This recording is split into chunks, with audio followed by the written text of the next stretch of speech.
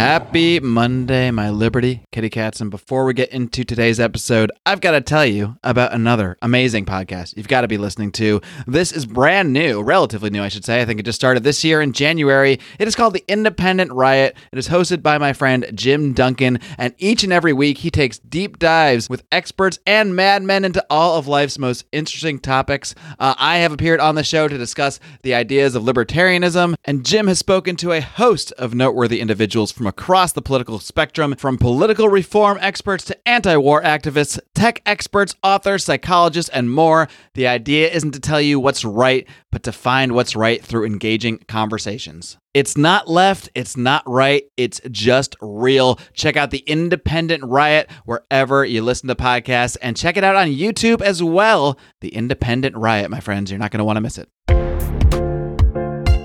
We need to empower people with not just the philosophical tools, but the inspiration to break free from the system.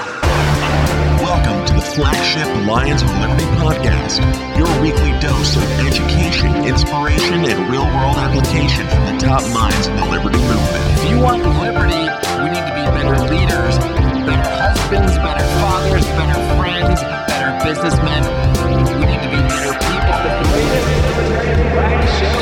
Here's your host, your guide, your shining beacon of liberty, Mark Claire. Live long and live free. I did recently read the article you posted about your cancer that I had never been really aware of that before. Would you mind getting into that a little bit? Sure. And it was just a couple years ago that my wife, Terry, convinced me to talk about my experience with cancer. I'm a cancer stage 4 cancer survivor.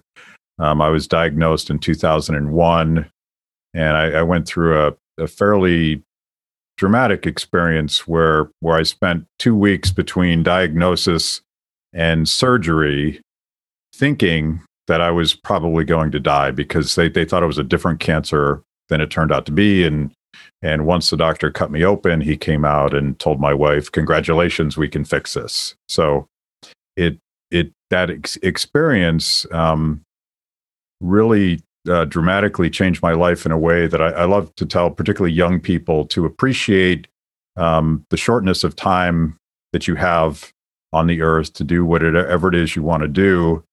And if you're sort of crippled or blocked by fears that you might have, do I take that risk? What if I fail? Should I do the thing I really want to do, or should I just sort of follow the rules and climb the corporate ladder? The point is, don't waste time, and don't be afraid of risk, and don't be afraid of failure. Because once I survived stage 4 cancer, I was completely liberated of any hesitations I had to go do what I thought was the right thing to do for my life. And in a weird way, as tough as it was to get through chemo and all that stuff, it was incredibly liberating for me. And I think the cool things I am proud of in my own life are things that happened because I didn't really care if someone wasn't going to like what I was doing if I thought it was the right thing to do. Wow. Yeah, I mean, that's definitely a philosophy that I've been coming into a lot more in the last year or two. I used to always just value whatever I needed to do. It didn't matter how much time it was taking. It didn't matter what it took away from my personal life. It just, whatever I felt I needed to get done, I had to get done. And now I've really started to look at things in a different way in terms of just time. Like I can't just only see time as this commodity that I can just toss away. Sometimes I actually need to take time for what it is and realize that there is a limited amount of this available to me, this commodity of time. And I really don't know when that's going to end. I think in my younger years, especially, probably when I was like closer to the age when you first found out about that cancer, that I used to I felt very invincible, and I still feel very invincible in many ways. But we all are going to have times in our lives when we realize we're not invincible, at least not in these bodies. These bodies have an expiration date, and it's going to be different for everybody. And we can't really predict when that's going to be. So it can often take some kind of life event like happened with you to really, truly appreciate that in a much deeper way. Would you care to get into a little more of the details about like what it was like when you first found out, like how you actually first realized you had cancer? Were there certain symptoms you were experiencing, or was it kind of a routine checkup? What kind of led to that in the first place? Sure. I was in my 30s and I was working all the time, and I was in the process of taking over the world, as everybody in their 30s is trying to do. And I started to feel like shit. Like I attributed to I didn't know what old age felt like, but I was well into my 30s, and for the longest time I kept just telling myself, wow, it sucks getting old, because I didn't have the energy, and I had a tremendous amount of back pain. And I went to the doctor a couple times, and they came up with nothing. But eventually, it was a football-sized tumor in my abdomen. Wow. So eventually, I just noticed that there was that thing there, and a tumor is a very different. It's hard. So I'm tapping on my abdomen, saying, "What's that?" So I went to the doctor, and I said, "What's that?" And at that moment, everybody freaked out, and I ended up going for CAT scans, and it was a massive tumor then of unknown origin, because they won't take a biopsy for fear that the tumor might metastasize. So I spent 2 weeks waiting for surgery, which sounds kind of absurd now. Like, I feel like if everyone's freaking out about this massive tumor in my abdomen, I might have gotten a quicker slot, but I didn't. And they thought it was some sort of sarcoma, which essentially would have been a death sentence. And instead, it turned out to be a seminoma tumor, which is popularly called testicular cancer. But of course, this cancer was not in my testicles; it was in my abdomen. Another blessing, because testicular cancer in the last 20 years has become very treatable. That used to be a death sentence, and because of new technologies that emerged, I think in the 1980s, it became very treatable. Difficult. Chemo is poison, and I basically went through the same chemo treatment that Lance Armstrong did. Everyone brought me a copy of that book when I got sick, so I read it. But it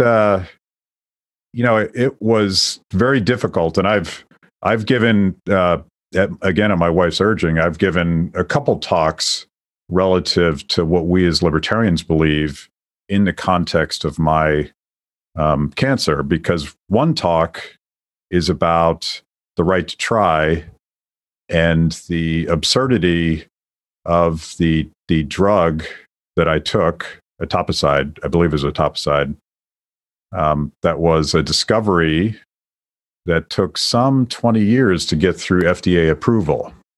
So if I had been diagnosed with this just a few years earlier, I may well have gotten a death sentence. And there could have been this conversation when the doctor came out of the surgery and told my wife the opposite of what he told her. Instead of saying, we can cure this, he might have said, I could cure this, except the government won't allow me to prescribe this treatment for you. And, imagine if that's you, imagine if that's your daughter, imagine if that's your mom, the immorality of the government arbitrarily deciding that a person that doesn't have any other options can't pursue that treatment is always mystifying. And I remember when they were debating right to try just a couple years ago, there were particularly Democrats. All the Democrats were opposed, probably because Trump was for it. But some of them would make the argument, if people try this, terminal patients, they might die, so we can't let them try. And that's sort of the circular logic of not letting people make that choice. And the other thing that was sort of comical now, but frustrating at the time, the chemo cocktail that I was doing was pretty devastating. It destroyed my white blood cells. It destroyed my red blood cells. I shed like 50 pounds. So I was skinny and just constantly, it feels like the worst hangover you've ever had, but for months on end. It never goes away. And one of the now common treatments for that is medical cannabis. And I happened to live in the District of Columbia at the time, and the district had, by massive popular vote, legalized medical cannabis. only to discover that Republicans in Congress, and led by Bob Barr, of all people, he was a congressman at the time. He was an anti-drug warrior, and they had stripped the funding from the District of Columbia that would have allowed them to create a regulatory structure by which I could legally buy medical cannabis. So one of my Republican buddies, blue blazer, khakis and all, went out to try to score me some weed, and it was garbage. And so I never got that little bit of relief. He just went out to the corner for you, huh? And yeah. Now excuse me, sir. He actually knew what he was doing, but he happened to be a Republican, so I sort of make fun of his outfit. He might not have gotten the good stuff then, maybe, huh? I couldn't get that relief, and so on both of those are both sort of like very personal stories that I tell that explain why healthcare freedom isn't about supply and demand. It's about people's lives. It's about whether or not your family can get what they need when they need it.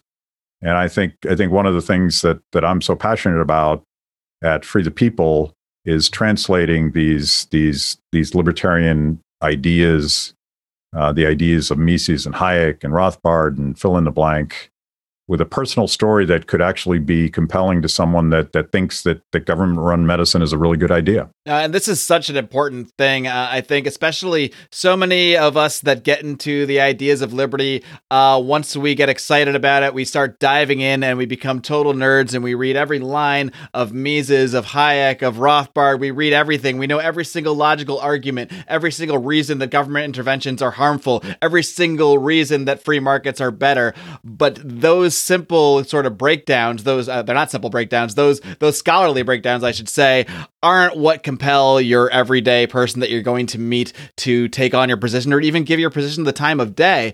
Because a lot of the time, whether it's the word libertarian, whether it's the phrase free market, it doesn't matter because they're so colored in in previous notions.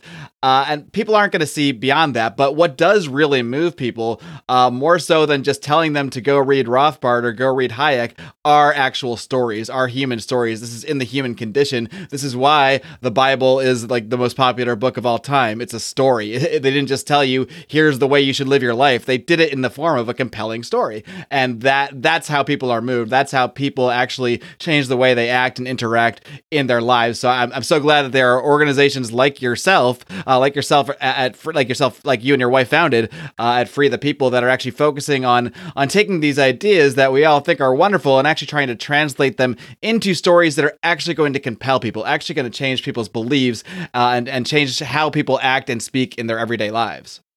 And I retold that story. You referenced an article that I published a couple days ago at Free the People, and I believe the title was "Not Every Man Lives," channeling the William Wallace quote. And I was telling my personal story, essentially to try to explain to people the concept of opportunity cost. And under lockdowns, particularly for someone like myself that is keenly aware that every moment lived is one less moment that I will live, and that the clock is ticking, and I want to live life to its fullest. And maybe I have a much higher level of risk tolerance because of some of the things I've been through personally, but trying to get people that think it's okay for the government to lock you down in your home, that think it's absolutely irresponsible for anyone to go out for any reason, that is an emotional reaction against risk.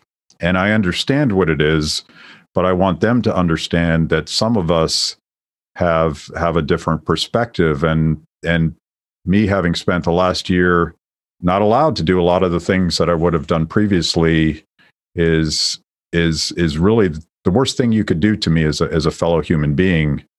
And all of that conversation was really, I could have given a quote from Mises about opportunity cost, but I don't think it would have had the same effect.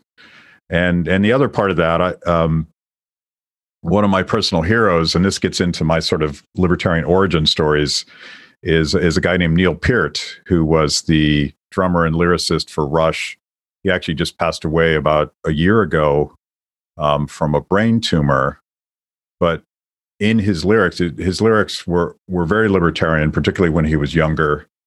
He's the guy that turned me on to Ayn Rand. But as he got older, and even when he was still probably in his early 30s, he was obsessed about the passage of time. And he had this personal motto. Every day he would wake up and say, what is the most excellent thing I can do today? And to me, that is kind of Howard Rourke personified. What am I going to do that makes me satisfied that I didn't waste that day doing something that someone else wanted me to do? It's a great philosophy. It's sort of there's a dash of Bill and Ted in there too, which I love. Yeah, totally. But it's kind of like it's kind of self-helpy, right? Like how do you live your best life? And it might sound trite, but if you don't try to figure that out every day, you're gonna be disappointed with how things turn out.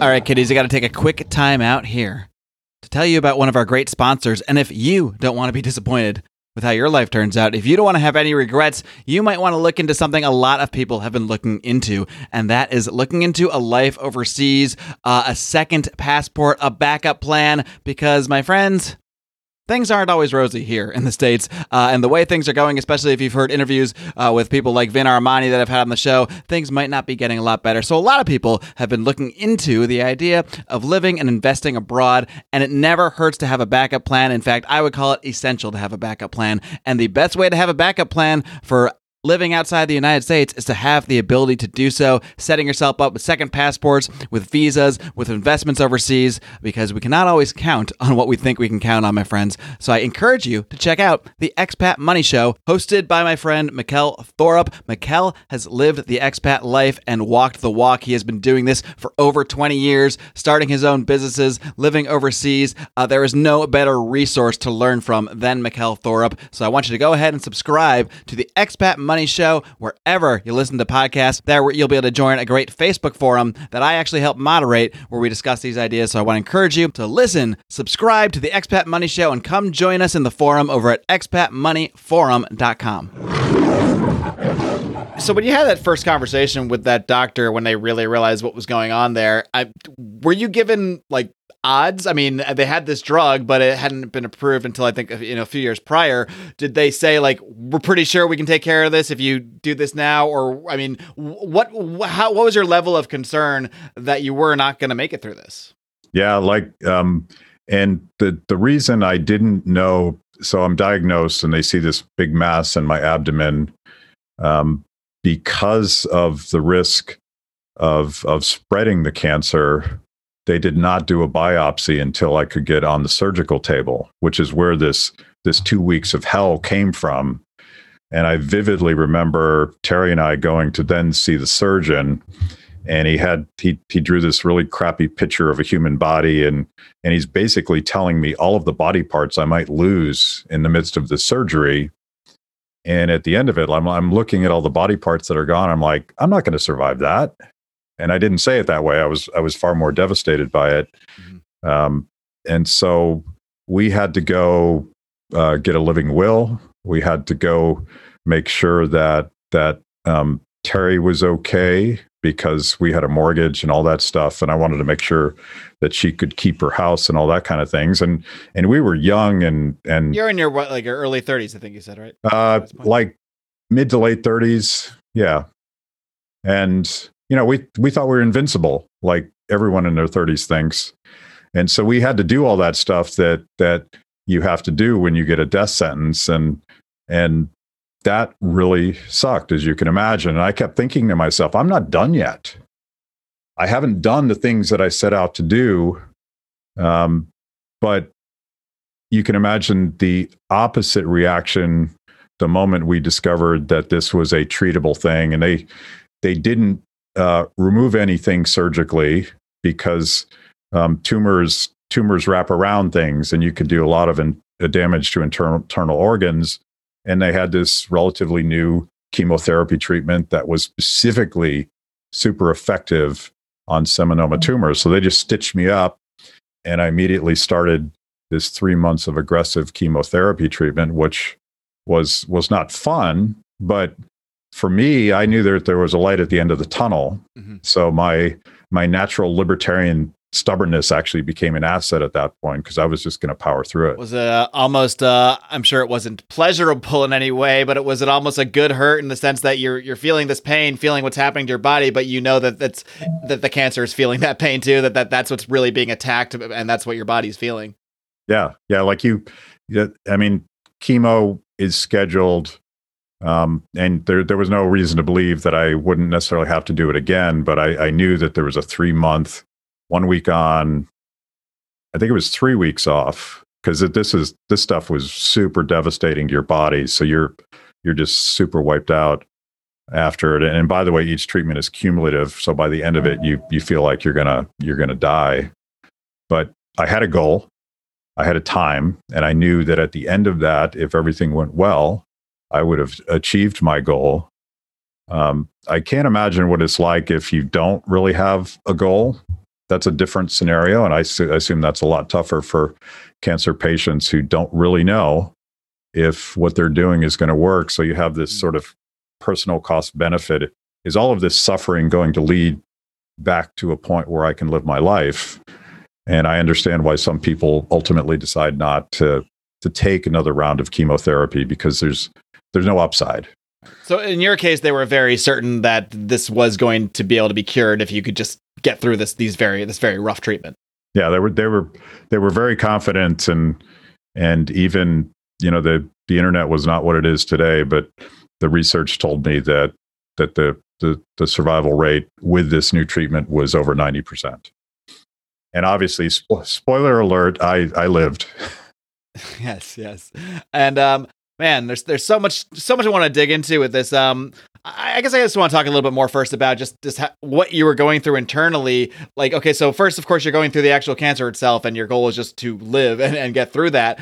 But then once you got that clean bill of health, I'm kind of curious how that changed how you looked at life going forward. I know you already discussed a bit about, how you look at time and time with loved ones, the time you have here on this earth. But what are some specific things that you did differently in your life? Whether I don't know if what your health was like before this, if you can even relate cancer to anything in your actual lifestyle, or if you were as healthy as you could possibly be, and this just happened to you because it happened to you for whatever reason. But I'm just kind of curious, what changes did you take in your life once you got that clean bill of health, and once you had that outlook saying, but man, I just faced death right down, and I got through it, and now I have to make the most of this.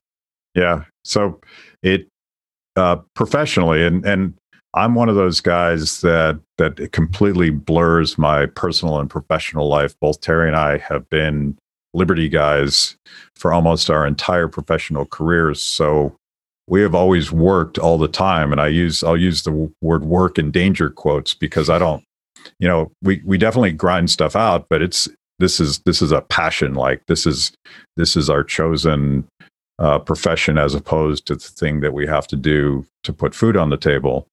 So the thing that a second lease on life gave me, it very much radicalized me at a time when I had a lot of professional frustrations, and there were a lot of pressures on me to sort of fall in line with the Republican Party and two-team politics and all of that.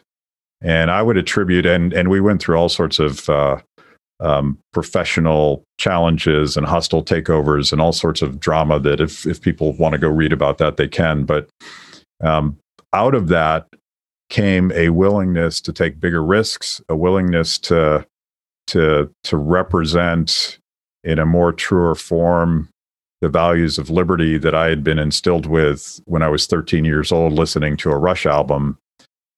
Because I knew I didn't have all the time in the world. And when you think you have all the time in the world, you're willing to compromise a little bit more. Say, well, maybe we should back off from that fight and not pursue that goal. But I became quite anxious about getting something done, so that the next time I was lying on my deathbed, I didn't have to say to myself, I'm not done yet.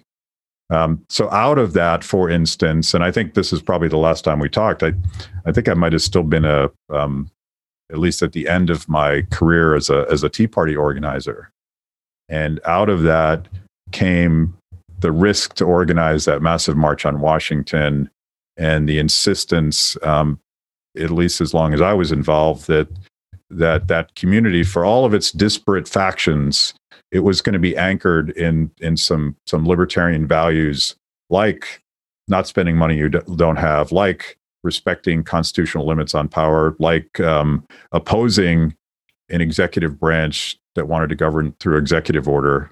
And by the way, if there's any Tea Partiers that were supporting Trump, they threw away that entire ethos. So I think it enabled me to do some really cool things professionally, and even free the people. Like as I saw that the Tea Party and that whole political machine that we had helped build, as I saw it sliding into nationalism, sliding into kind of a cult of personality, I realized that we needed to do something radically different. The same mechanics that helped create the Tea Party, technology, democratization of knowledge and ability to self-organize, we as libertarians were missing an opportunity to reach a much broader audience. Tea Party politics was cadre building politics, and our mission today, yours and mine, is reaching a very broad audience outside of our tribe, outside of left versus right, Republican versus Democrat. There's this massive audience out there that we call the liberty curious. And so I had to leave everything I was doing and start over.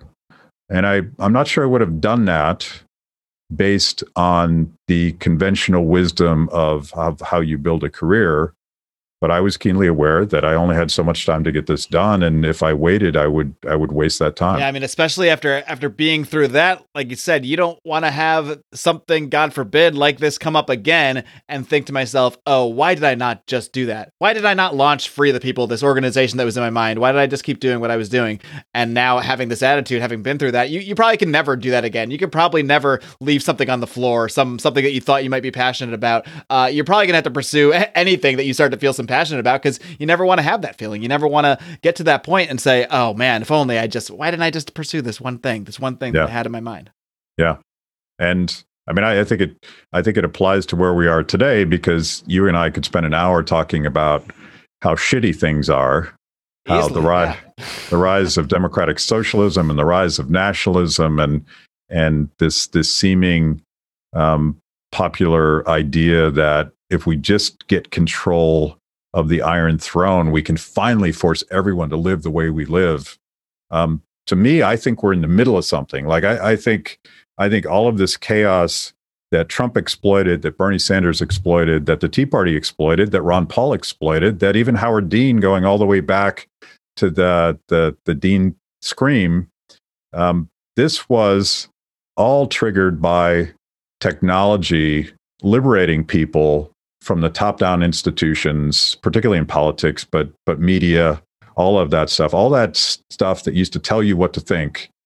And now people had the means to sort of fact check the authorities.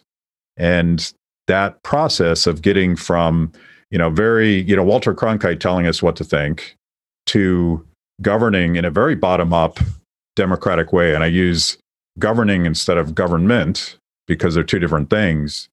I think we're trying to figure out how to get along with each other and how to break down tribal barriers. So I'm still clinging to that romanticism that I saw. Like if you read my last book, I'm super romantic about social media and the democratization of knowledge. I still think we can get there, but we need to really focus on that and offer people an alternative to tribalism. And I think liberty is really the only social platform that is tolerant of our differences. And we actually celebrate our differences, because in a free world, our differences become strengths and become opportunities to collaborate and cooperate and do something more beautiful together than we could do alone. We have that model, but we're never going to convince anybody or connect with people. I don't even like the word convince, but connect with people if we're out there talking about the non-aggression principle and these libertarians are fighting with those libertarians, and we're too busy pushing people out of our tiny little tent. I'm against all that. I think it's big and beautiful, and we should be talking to everybody. I think something you said there when you said, I don't want to say convince, and I think that's what so many of us get wrapped up in, whether it's, trying to pitch the ideas of liberty or just anything in politics, anything in life, really. We as humans, when we're passionate about something, we feel the need to convince everybody else of that same thing, whether it's libertarianism, whether it's veganism, CrossFit, yoga, we're all guilty of something somewhere, probably on this line.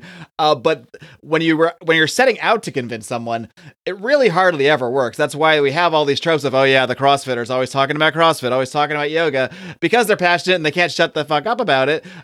It can become annoying, and I know that the same thing happens to libertarians. The same thing happened with me. I was one of those annoying Ron Paul people that just posted probably the same videos over and over and over, just convinced that certainly if I just tell enough people, they're gonna get it. How could they not? I did. I became so passionate about this stuff, but people come to things in very different ways, and most people don't come to ideas the way that I did, or the way that they were hammered at me and I just embraced them and completely agree with them and completely bought it hook, line, and sinker. That's not how most people come into just about anything. So how do we sort of adjust our approach? I think the one thing that's interesting about the time we're in here, in terms of technology, is there's so much more diversity of thought. Like the Ron Paul revolution, even like you said, even the Tea Party, these things don't happen without the technology of the internet, without having the ability to sort of organize in a decentralized way.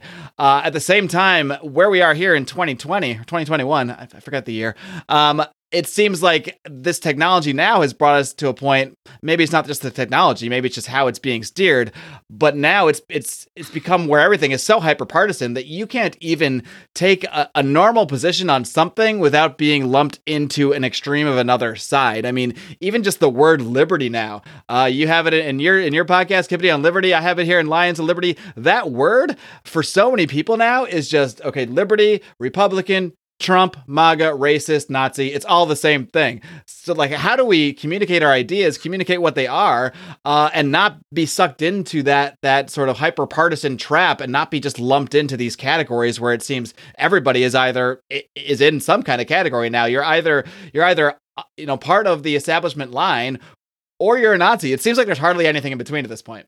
Yeah. I'm hyper curious and sensitive about the use of language resulting from the dynamic you're describing, and I've had a lot of opportunity to hang out with progressives. I'm part of a working group of progressives, and when I joined that about 5 years ago, I noticed how difficult it was to understand what they were talking about, because they were using their tribal language, and it's all English, right? But they have embedded meaning in words, and they have phrases that they use that were completely alien to me. And then I came back to my libertarian tribe, and I heard us doing the same thing, even though I understood exactly what they were saying. But I realized that normal people outside of our little tribes have no idea what we're talking about. So I try to be very conscious of when I use the word libertarian. It's I agree with Hayek. It's a frustrating word to me. It's kind of a made up word, and I would have preferred to use the word liberal, but that doesn't necessarily mean to most people what we think it means, and so on and so on and so on. So I had a sort of an intellectual reset when I had Penn Jillette on my podcast, and I think I asked him. And we were talking about how global capitalism so clearly lifts people out of poverty. And I'm like, how do we convince people? It seems so obvious to us. How do we convince people? And he scolded me. He's like, there you are trying to convince again, man.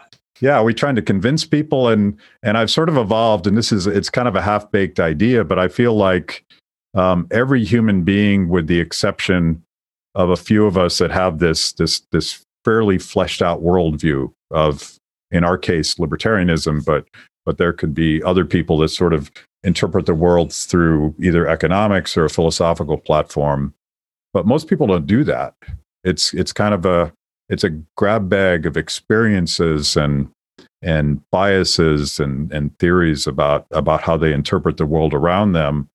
So I'm thinking that the way that we advance these ideas of human flourishing is by listening a little bit more to people that disagree with us, by trying to understand where they're coming from and looking for sort of spontaneous ways that we can gather on issues of common interest.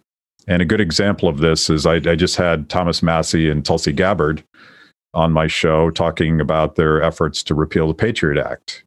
I'm sure they disagree on something. I'm not naive to think that we're all sort of straight down the narrow libertarians, but that's a fundamental issue, right? And by the way, there's dozens of fundamental issues that those two and myself, and we all come from different perspectives, we could find common ground on a lot of stuff. And I think that's one thing that the Libertarian Party's going to have to come to terms with. And my own view is that you can be a true libertarian, capital T, capital L, and we should probably trademark that phrase so that we can denounce other people for not being true enough. But you can be that guy and still be really interested in a broad coalition of the willing, to quote George W. Bush. Because if our goal is to get everyone to be a true libertarian, I think that's a fool's errand. But could we find those few common values that unite almost all Americans? Not everybody, but almost all Americans. And it's stuff your mom taught you. Don't hurt people and don't take their stuff. Simple stuff like mutual respect. And that, to me, is where the mainstreaming of libertarian values can happen. But we have to get used to the fact that we're not just a little cadre anymore. We have an opportunity to build something big and beautiful. Yeah, and a lot of people just don't want to be an Aryan, or they don't want to be a libertarian. They don't want to be anything Aryan. They don't want to be a political label of any kind. Like that's not how the majority of people think. At least in my experience, the majority of people are fairly apolitical in the sense most people are not attached to the tribe. That we get maybe a 20% on each side that is super hardcore for whatever reason, the way they were raised or something in their brain. They're just hardcore Republican, conservative, or what have you, or hardcore Democrat, progressive.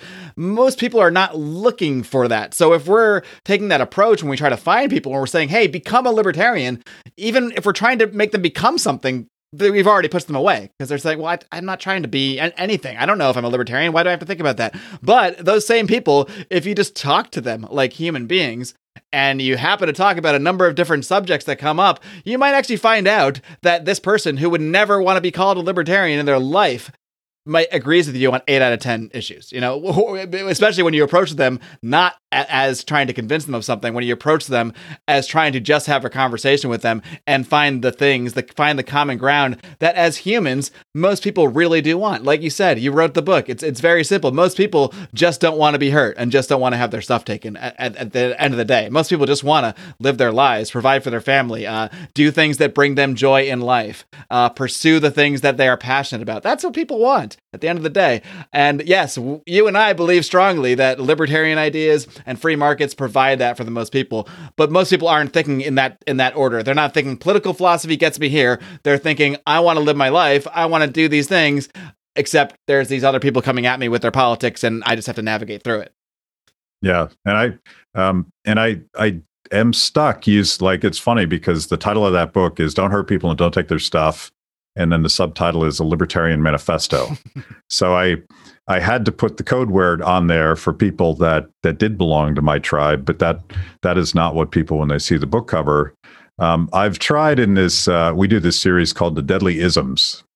And it's a way of sort of debunking this left versus right thing and this ridiculous notion that somehow mass murder by Mao is somehow fundamentally different than mass murder by Hitler, even though one's on the far left and one's on the far right. So we take the political spectrum and turn it on its head and put the isms at the bottom, authoritarianism in all of its horrible flavors.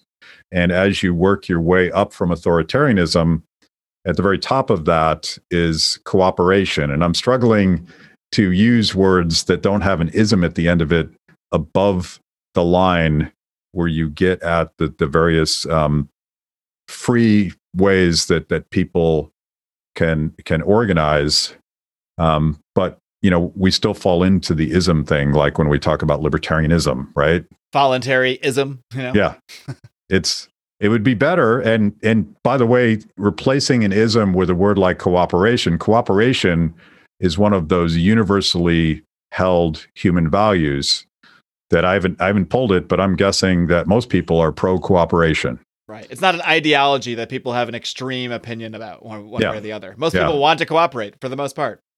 Yeah, and that's the hope. Like, if most people don't want to cooperate, we're probably in for some pretty dark times. And we're in trouble no matter what our politics are. Yeah, we're headed to the zombie apocalypse. Well, Matt, it's been awesome. It's been awesome catching up with you. And, one thing I really love about not really planning my subjects that I'm going to talk about, I think we scheduled this interview a couple of days ago before I had ever even read that article about your cancer, and wasn't something that I had scheduled this intending to talk about until a couple of days ago. I thought, well, maybe we should touch on that. And I'm glad we did a lot more than touch on that. I'm glad we really dove into it, because I think there's some truly, truly valuable lessons that people can take. Of course, politically, people can learn a lot of valuable lessons based on, just the concepts you lay out there about access to marijuana, about access to the drug, being held up for 20 years, but so much more beyond that. I think people can really learn from your personal experience and how you dealt with that, going through that, and what you've done with your life since then. I think, and I'm sure you would agree, your life would not necessarily, you might not be sitting here having the same conversation with me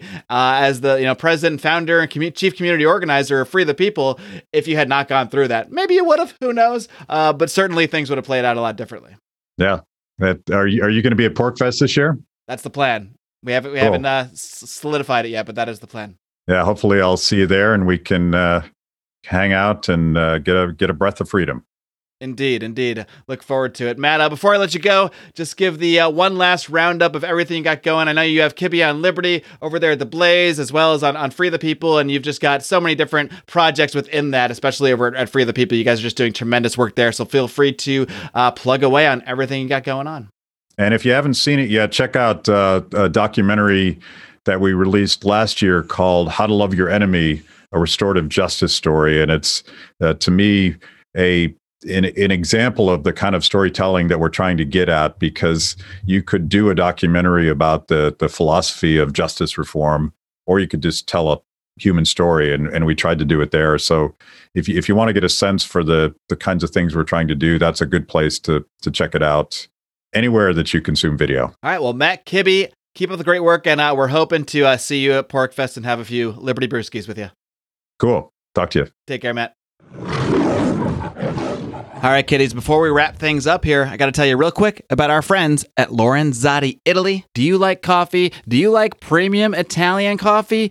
Do you like it affordably delivered to your house? Well, guess who does that? Our friends at Lorenzotti Italy. You can find them at lorenzotti.coffee. That's lorenzotti.coffee. I will also link to that in today's show notes. And I really want to encourage you to support these guys, because they are not just fine connoisseurs and procurers. Is that a word? Procurers?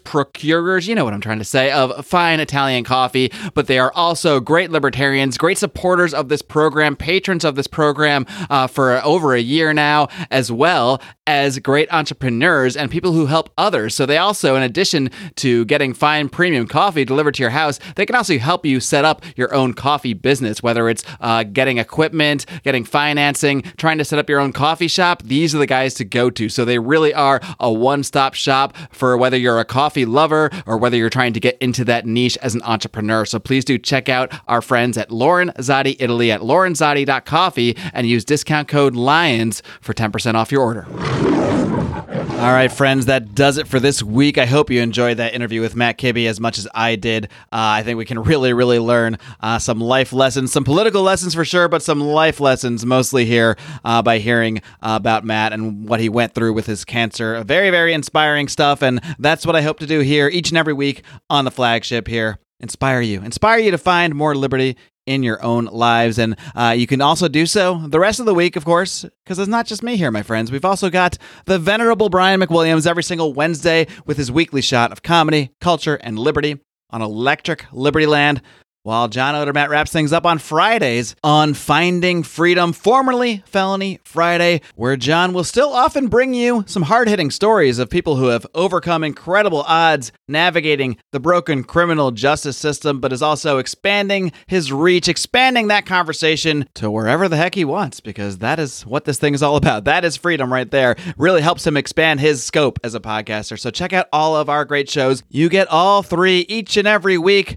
For the price of one, that price is free. All you got to do is smash that subscribe button on Apple, on Stitcher, wherever it is you listen to podcasts. And please do leave us a 5-star rating and a great review while you're there. And if all of that is just not enough for you, you can get even more content over on our Patreon. You can help support this show by joining the Pride over at patreon.com/Lions of Liberty, where you get all sorts of exclusive bonus content, including Conspiracy Corner, Degenerate Gamblers on a little bit of a hiatus, but we'll be coming back shortly, bonus live streams, discounts on merchandise, all sorts of great perks in the Pride. And of course, you also get early access to a lot of my interviews. So members of the Pride have already heard next week's interview with a man who has just been involved in just about every industry you can be in. He has been a lawyer, an actor. He has worked for presidents.